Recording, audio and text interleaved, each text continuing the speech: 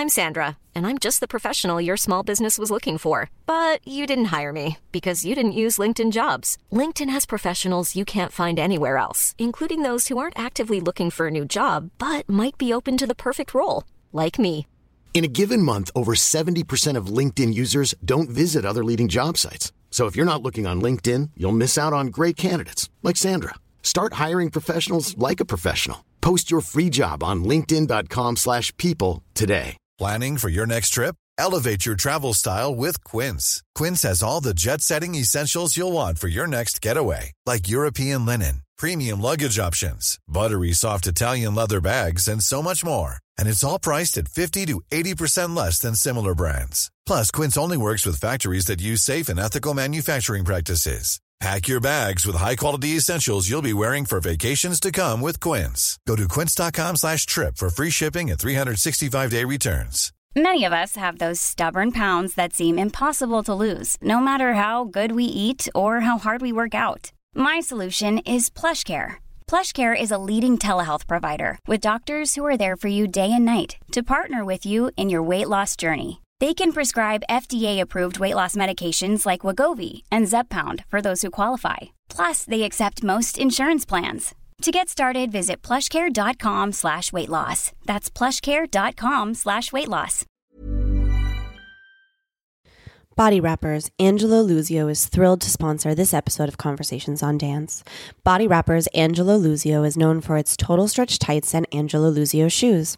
Tyler Peck, principal dancer with New York City Ballet, is its spokesperson and designer of Tyler Peck Designs for Premiere. Tyler's beautiful original leotard designs fit perfectly, move well with the body, won't ride up in the back, and are ideal for class, rehearsal, and performance. Body Wrappers makes additional apparel for all disciplines, and significant to dance teachers this time of year, Body Wrappers Performance Wear Remix for competition and recital, consisting of various components that can be mixed and matched to create a unique costume you won't see anywhere else. You may view all of the products at bodywrappers.com, or to purchase Body Wrappers Performance Wear Remix items, go to your favorite dance retailer shop or online store. To view and buy the entire collection of Tyler Peck designs, go to dancewearcorner.com. This episode is sponsored by the Vail Dance Festival. I'm Rebecca King-Ferraro. And I'm Michael Breeden, and you're listening to Conversations on Dance. This week on the podcast, we are tackling a subject that we find of immense interest to students and parents in our travels to schools across the country. Does having a career in ballet mean foregoing college? Our guest this week is a Harvard graduate and a Los Angeles ballet soloist who shows that it's possible to do both. This week, we talk with Elizabeth Claire Walker, who always dreamed of a career in ballet and had parents who strongly valued her education.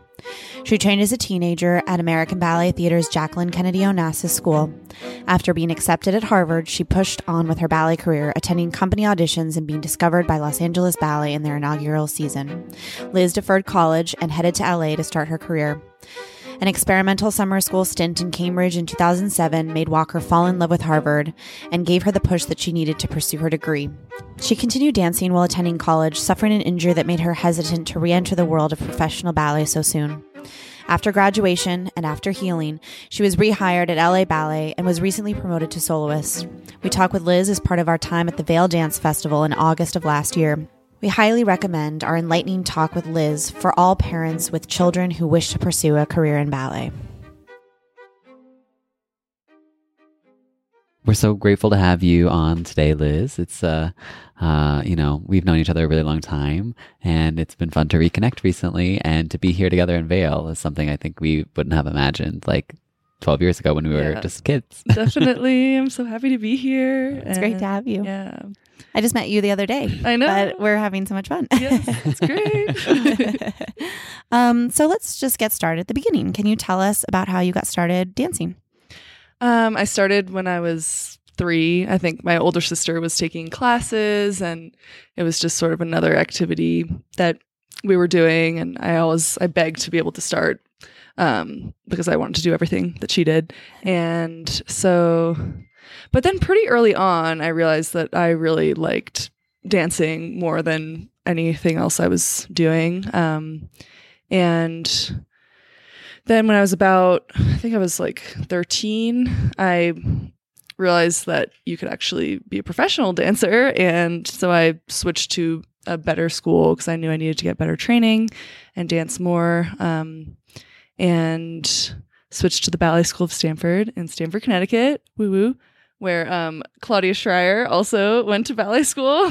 What years were you guys there? I'm just curious because I performed in Balanchine's Nutcracker with School of American Ballet there. Right. Okay. So I know that Claudia was there since she was maybe 8 or something, and she's 2 years older than me, but I started there in 2001. So I did the Nutcracker in 3 and 4. Yes. Okay. Would you have been in So that? I was there in 2003. My last year was 2003, 2004. And then in the fall of 2004, I went. Did you do like hoops or something? No, because I was always too tall. Yeah. I was like, I think I was already like 5'7" or 5'8" when I was like 13. Oh my God. I grew really early. That's a challenge too for dancers, especially looking for corps de ballet rules, like right at the beginning of your career, right? Yeah. Having that height. No, that's what I was told. Every audition, it's like, you're a little too tall. And so I got really lucky when I auditioned for the company I ended up joining because the 2 directors, they're husband and wife, and they're both very tall. And so they love tall dancers. And so it wasn't as much of a problem for them. So let's talk about that company. Let's hear all about it. Right out of training at the JKO School for American Ballet Theater, you went into the Los Angeles Ballet, which was its inaugural season under Colleen Neary and Thordal Christensen. So how did you make a choice like that to kind of attach yourself to something that could have been a risky move? You know, what are some of the benefits and the potential risks of being a founding member of a company? I mean, there were a lot of people saying that year, this was 2006, there were a lot of people saying, you know, well, LA has never been able to support a ballet company, you know, how is this going to work? But the 2 of them have incredible backgrounds. You know, Colleen was a soloist in Balanchine's company. Thordal grew up in the Royal Danish Ballet, and they both were principals at PNB for many years. So I knew that, you know, they came artistically from a really strong background, and they also made it very clear that they wanted to really slowly grow the company. And they had this model of sort of traveling around LA to a bunch of different areas since it's so spread out. So they definitely had kind of a unique approach, and they weren't promising, you know, astronomical pay or like, you know, they weren't trying to, you know, attract, I don't know, the biggest dancers in the world. They were just starting small and starting with kind of unknown dancers, but really nurturing the dancers that they had. And so I trusted them.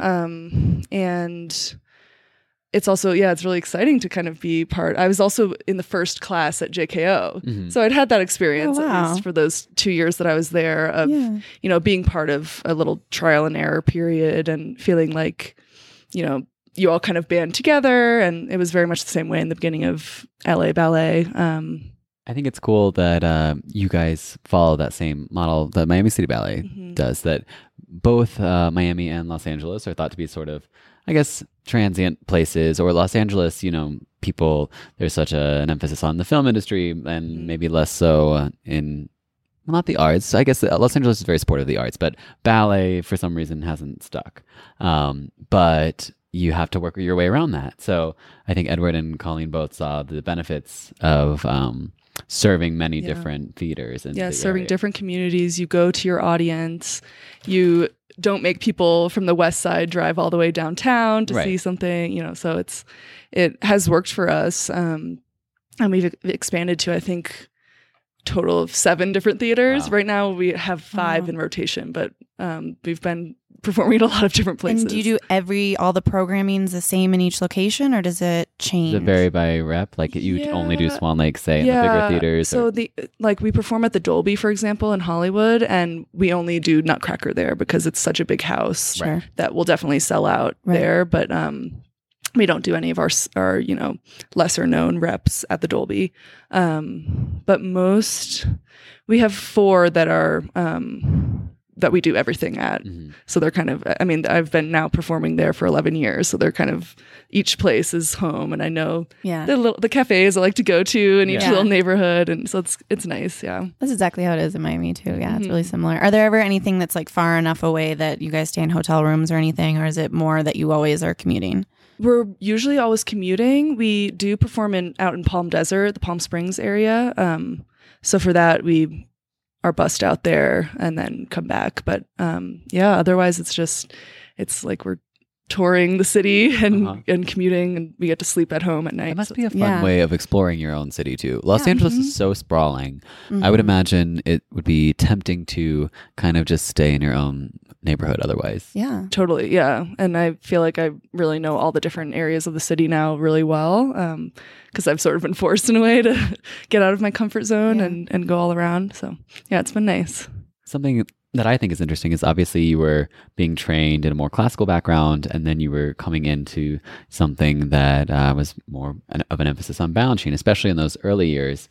Colleen and Thordal were really bringing in strictly like what they knew. So some Bournonville, but a lot of balancing. Right. So what was that like for you? Were you always interested in doing something different, or was that a hurdle as well?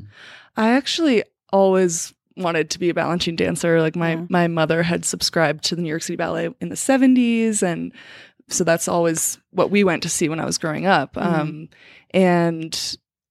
then when I was sort of coming up in my training, I did a summer at SAB, but then I really felt like because I had gotten serious about dance at 13, I was a little bit late in terms of my technical foundation. So I really needed that, rather than focusing on the balancing style, I needed to get my technique really solid.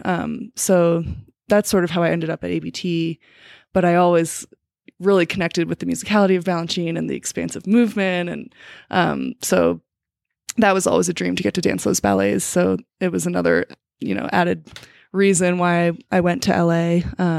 And in terms of switching style. I mean, I'm still learning so much about just technique generally, but also, balancing style and incorporating it into my body and making it work on my body.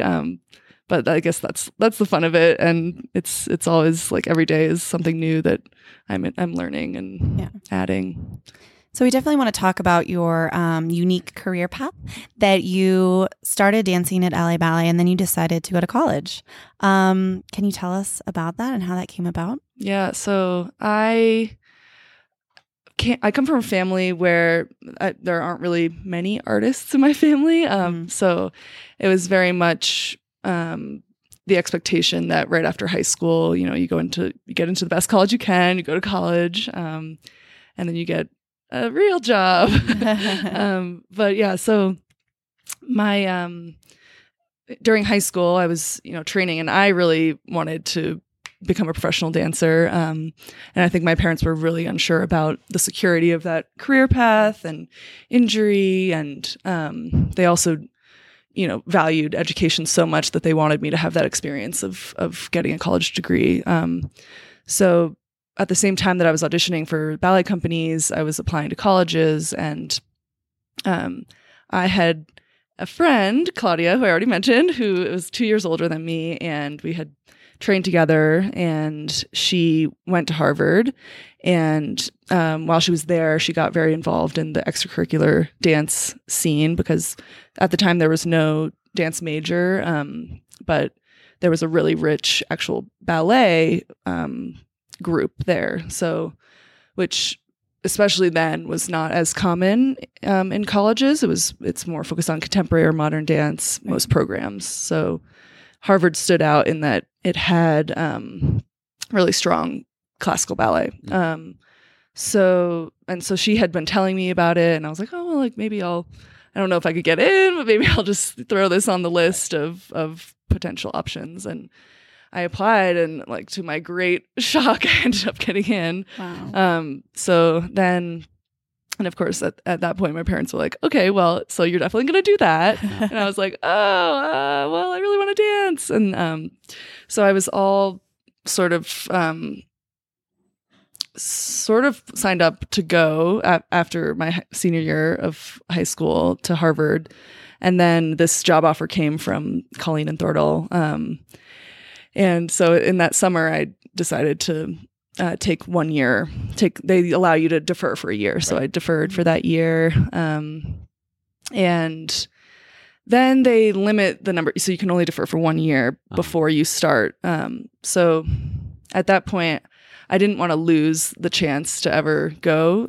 So it was a really tough decision, but I spoke to my directors and I said, if there's any way, if I at least go for a semester, I can secure my spot and then I can defer indefinitely. And they said, okay, great. Like you'll just miss Nutcracker and then you'll come join us in the spring. And I said, wonderful.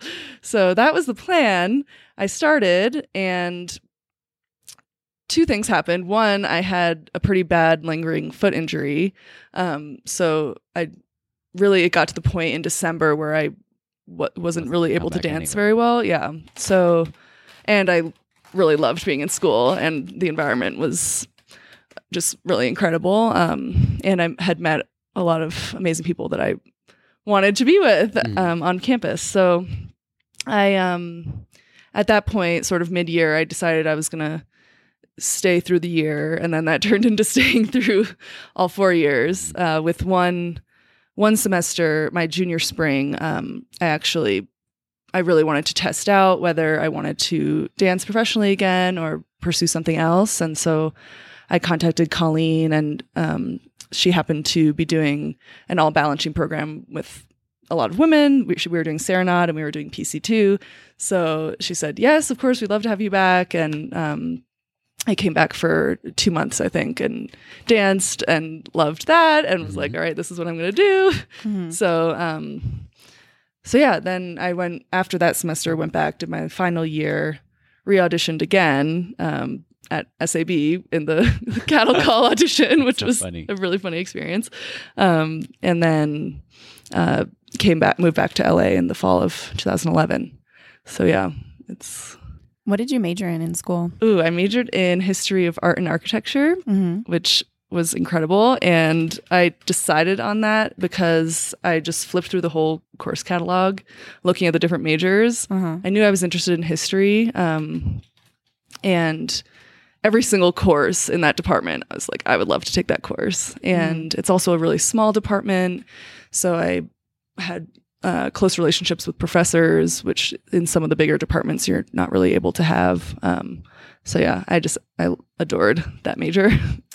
That's great. While you were at Harvard, did you ever sort of consider a possibility that you might not dance professionally again? Yeah, I did. And I actually went through multiple sort of mourning periods of just kind of, there was a time when I couldn't really talk to a lot of my friends from ballet because I was so sort of sure that I wasn't going to return to that world, and it was so painful that I wasn't going to.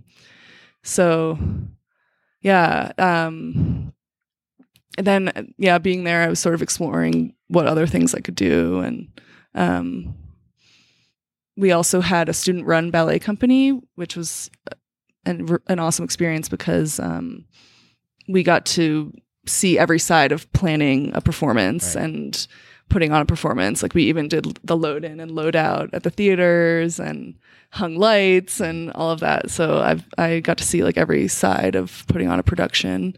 But yeah. That's such valuable experience too, I feel like, for the future, no matter what, really. Yeah. So if you weren't going to go back to dancing, what were you thinking about doing? What was your other option that you were weighing? I think there were a few different things. I mean, I think there are some tracks that people at Harvard go into, like a lot of people go into consulting, and I was like, oh, maybe I want to do that, and then maybe do like consulting for nonprofits, arts administration, possibly, using my art history background to maybe work in museums. And I still think maybe I would want to do that eventually. But yeah, I never had a super clear concept because I was dabbling in things. And then that junior year where I was like, okay, I need to start thinking about what's after college, I did that ballet test Right. and decided on, going for ballet. Right. But Yeah. We will return to Conversations on Dance in a moment, but first we want to talk to you about the tights you're wearing. Are you sick of buying class and performance tights that rip after just a few wears? Sometimes you get them fresh out of the package and then suddenly a huge hole. Wouldn't it be great to find a pair that not only held up through tons of washes, but also looked great? What if they also improved your line and the way your legs were covered? That is why you need to try Zarelli. At Zarelli, a team of designers, engineers, physical therapists, and dancers have come together to create high-technology legwear that promises to improve your performance life cycle.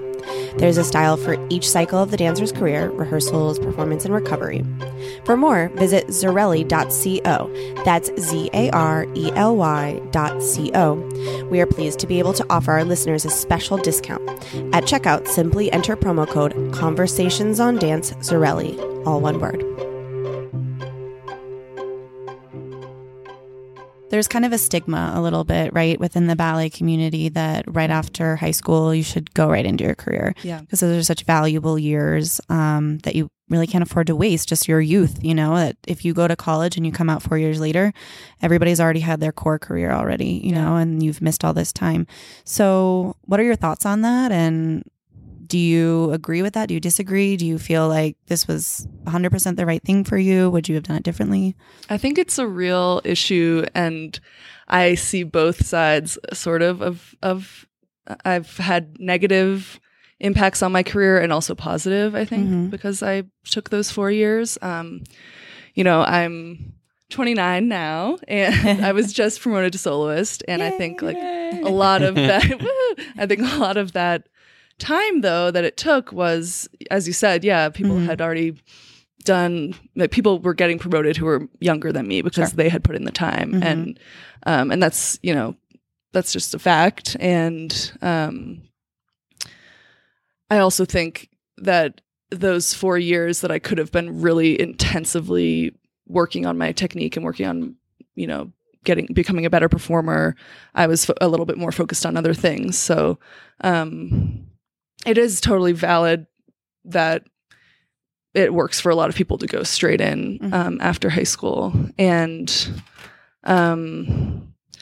I do sometimes feel that I want people to see me dance before they know that I went to college. Like, I don't know if I'm just imagining this stigma, but I feel it sometimes. Like, if people know that I took that time, maybe I'm less serious about ballet, or maybe I'm just, didn't have what it took to go right into the company. I don't know. There are all kinds of assumptions people could make. So I tend to sort of not reveal that information right off the bat. But at the same time, I made a lot of personal connections while I was at school, and generally being part of a large educational institution. I mean, they're well funded. They bring in artists and, thinkers who are potential collaborators or instructors for you. And, I'm still working with people I worked with at Harvard, and I'll be going back. They're having a summit over a weekend in September for alumni who are working in the arts. So I'm going to go back for that. And so there's a lot of support that goes with being part of another community. Right. And so I love the fact that I have this other community on the side that's separate from the ballet world, but also sort of intertwined. So and obviously, like, I adored being on campus and meeting all the people who were studying completely different things from me, because being around interesting people inspires you. And so I wouldn't trade my path for anything. But it is, it's an interesting question, and I am interested to see in the future where this goes. And more and more dancers are doing college on the side while they're having professional careers, which I think is a wonderful model and should be promoted. But I do hope that my model can maybe be explored more by people a little bit. And, if they can find ways to make it work. I don't know. Yeah. I'm so curious too. I don't believe like met someone or spoken to someone, because our other example of someone who successfully went to college mid-career is Lauren Fadley, who did something similar where she had the initial experience of being in a company and then went to college. Right, yeah. So she probably danced with New York City Ballet for 2 years, I think? It was 2 years, yeah. So both of you still had a taste, and you knew you could constantly refer to that at least through your college years and be like, I know I did it. I know I can do it again. Yeah. But I'd love to meet someone who just did the 4 years and then yeah, I actually I think a huge reason why I was able to transition back into ballet was that I had made that connection in LA. I knew that my artistic directors liked me and my dancing and my work ethic, and so I had a relatively easy way to go back in. Right. And it is, if people, I have one friend or a couple actually, who she went into Harvard without starting dancing professionally, and then during her time there went on an audition tour, got a job, and then has since danced with various companies. So yeah, maybe I can connect you guys with her. But yeah, I think she did, in conversations I've had with her, I think she did sort of have that question, like, can I cut it? Am I going to be able to do this? And it's hard. And also when I think being at a school like Indiana or say Juilliard, where you are a dance major and you have resources and connections to artistic directors or to companies, that makes it a little easier than at sort of a more isolated liberal arts institution where it's not the normal path. I think this is such an important conversation for students and parents alike, because like you mentioned, your parents always had that goal for you to accomplish college, go through the whole thing. And I know Michael and I have talked about this before. What happened with our parents, like my parents, that was definitely what I was going to do. And I had to take time to explain why this was the path I was going to take. And it was, it's challenging. It's hard to, like you say, accept that your kid may or may not make it in a career that isn't secure in any way, and there's injuries. Definitely not well paying. And definitely not well paying. So what advice would you give to ballet students who are trying to decide between college and professional careers? Those were some of the toughest conversations of my life with my parents, just trying to make them understand how much I care about dancing and how I would regret it if I didn't go for it. But I also saw their side, and I've talked to a few students who have been going through this transition since I've graduated, and I sort of tell them to try to do both. There is always a way, and whether it means you start school but you are keeping your connections with people in the professional dance world, you're taking class every day, you're prioritizing keeping your body in shape. And just, a lot of the most rewarding experiences of my performing career were in college when I was performing and working with other students and choreographing pieces together. And so just to also, if they have decided to go to college, make the most of that and, really value those experiences. But yeah, if there's a way to make a connection with a company like I did just for a year before you matriculate, or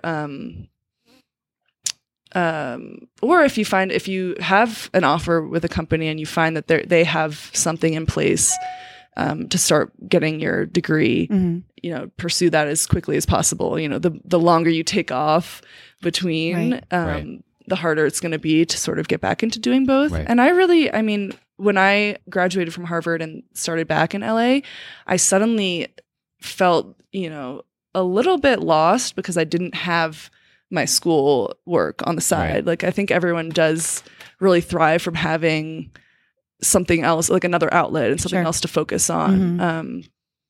So yeah, I think if people can follow that model of doing both in whatever way that means to them, everyone's happy. Yeah, that year of deferring college sounds. Yeah. Is that like a general rule across the board that you can, if you get in most schools, they give you a year? I think most places it's a year.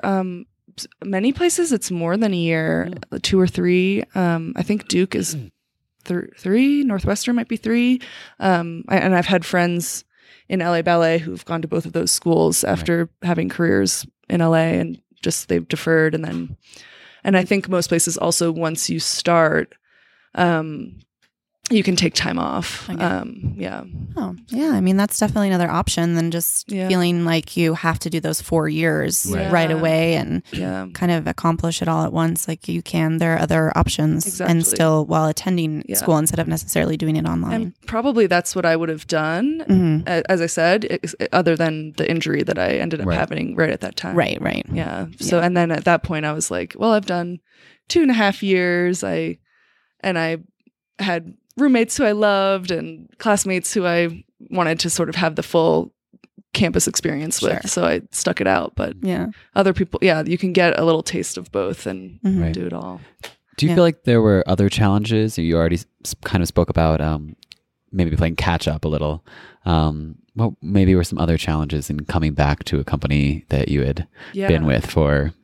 I think just sort of, feeling like, it's very silly. Like I graduated, I think I was 23 when I graduated, and I was like, oh, I'm a fully formed adult and I know what I'm doing in this world. And, being in a ballet company, you really do have to kind of keep quiet and keep your head down and conform to the way of working. Right. And not that I didn't do that, but I think maybe the transition back in was a little rougher than it could be because I, wasn't in that ballet environment exclusively. What else? What other struggles did I have? I think that's interesting because that's something, it makes sense that you would have kind of come into that idea earlier, having had this outside experience. But that's something I feel like maybe we started talking about within the past few years, and I'm 30. So it would have been later than you, when you start to realize, wait, like I'm an adult and I crave some level of autonomy. Yes. Yeah. Yeah. And autonomy and being treated with respect and treated as an adult. And I think it can be hard in a ballet company. I think there are some environments where the companies do really well with that. And, but I think the majority maybe are not. I don't know. It's like always still sort of ballet students, Right. always. They still call you boys and girls. Boys and girls, yeah. And that's what, it's great that we're so disciplined and together. And that's what makes us such good dancers and excel, but you do sort of want to be an individual a little bit. That was one thing that was really jarring when I left Miami City Ballet. You just feel like the ballet world, on the one hand you start to be like, I'm an adult and I deserve something more, but then on the other hand you're very coddled. So I go out and I'm like, I'm still a child, what do I do? Yeah. I heard a podcast with Wendy Whalen the other day and she was saying, I'd gotten my schedule emailed to me the night before for my whole adult life. Literally what we were just saying, that we have the other day. That I have to write out my whole schedule for myself and plan everything very meticulously, and I'm not used to that. That was one good thing about college, is that it's very free form. You make your own schedule, and I figured out by my second year, I think, that Harvard, for some reason, only offered advanced ballet technique classes at 6 p.m., 6 to 7:30. And I realized very quickly that just didn't work for my body or my psyche. So there was luckily a studio in Harvard Square where they have open classes every morning, 10:30 to noon. So I just figured out that I could stack my schedule. So I would just do my class, and then everything had to start at noon or later. Right.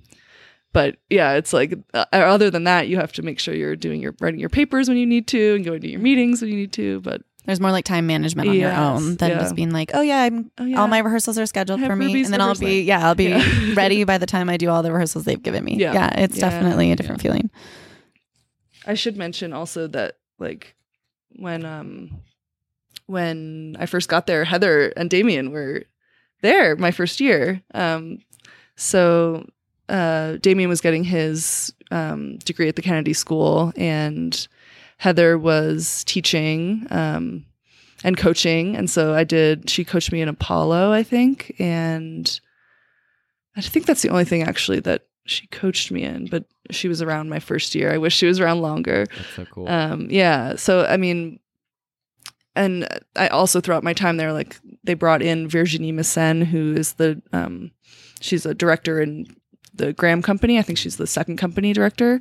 And she staged Appalachian Spring. And I mean, they brought in all kinds of incredible artists from different dance backgrounds. And I think like being an artist and being a performing artist is all about collaborating and engaging your communities. And so being at a university where, they're really focused on interdisciplinary collaborations and bringing in the best people from whatever field, it's a great place to be and a great place to learn how to be an artist and how to work and how to make those relationships and connect with an audience. So yeah. So you, as you mentioned, you were just recently promoted to soloist. Yay. So with all of this kind of everything leading up to this moment, did you see that this would be in the cards for you, or did you think like maybe that wasn't going to happen? Yeah, there was a long time where I thought that was not going to happen for me. And part of that also was when I finally got back after Harvard, about like 4 months into my first year back in LAB, I tore the same ligament in my foot, and this time I had to have surgery. And so I was off for 9 months, and it took me a really long time to really get back. Yeah. And I also lost a lot of confidence through that process. So, so yeah, I started having a lot of like performance anxiety. And when I finally did start getting solos again, I probably didn't do the best that I could do because I was like, oh my God, this is my one chance and I have to do it perfectly. And so I've done a lot of work to kind of focus on like, oh, I just need to go out there and turn my anxiety into excitement and reframe it as like, I can't wait to, connect with this audience and show what I can do. Yeah, that's literally what I do. I'd like to not let myself use the word nervous. I'm like, I'm not nervous. I'm excited. I'm excited. These feelings are excitement. Yeah,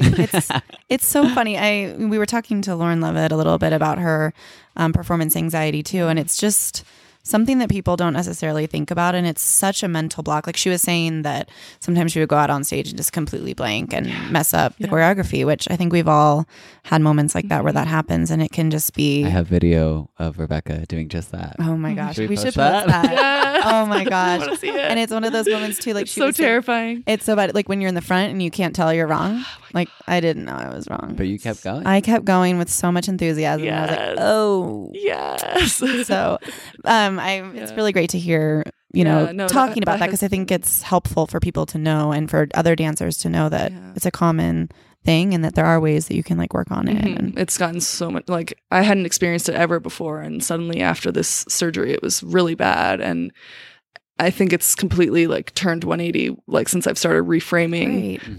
So yeah, that's great. Yeah, I love that. Well, thank you so much for joining us. So thank you so much. I think this is just such valuable information, and I'm glad that you spoke with us today about it. I am too. To have guests of different backgrounds, and that all of what happens in your life informs who you are as an artist. Oh my gosh, yes. Yeah. Thanks for joining so us. much. Thanks, guys. Thank you for joining us this week on Conversations on Dance. Every Monday, we release a new episode with the dance world's best and brightest. To be notified of a new episode, subscribe now on iTunes, iHeartRadio, or wherever you get your podcasts. Follow us on social media at Conversations on Dance for additional content and new episode alerts. Thank you for joining us this week on Conversations on Dance. Even when we're on a budget, we still deserve nice things. Quince is a place to scoop up stunning high-end goods for 50 to 80% less than similar brands. They have buttery soft cashmere sweaters starting at $50, luxurious Italian leather bags, and so much more. Plus, Quince only works with factories that use safe, ethical, and responsible manufacturing. Get the high-end goods you'll love without the high price tag with Quince. Go to quince.com/style for free shipping and 365-day returns. Mom deserves the best, and there's no better place to shop for Mother's Day than Whole Foods Market. They're your destination for unbeatable savings, from premium gifts to show-stopping flowers and irresistible desserts. Start by saving 33% with Prime on all body care and candles. Then get a 15-stem bunch of tulips for just $9.99 each with Prime. Round out Mom's menu with festive rosé, irresistible berry chantilly cake, and more special treats. Come celebrate Mother's Day at Whole Foods Market. Imagine the softest sheets you've ever felt. Now imagine them getting even softer over time. That's what you'll feel with Boll and Branch's organic cotton sheets. In a recent customer survey, 96% replied that Boll and Branch sheets get softer with every wash. Start getting your best night's sleep in these sheets that get softer and softer for years to come. Try their sheets with a 30-night guarantee. Plus, get 15% off your first order at bollandbranch.com. Code BUTTERY. Exclusions apply. See site for details.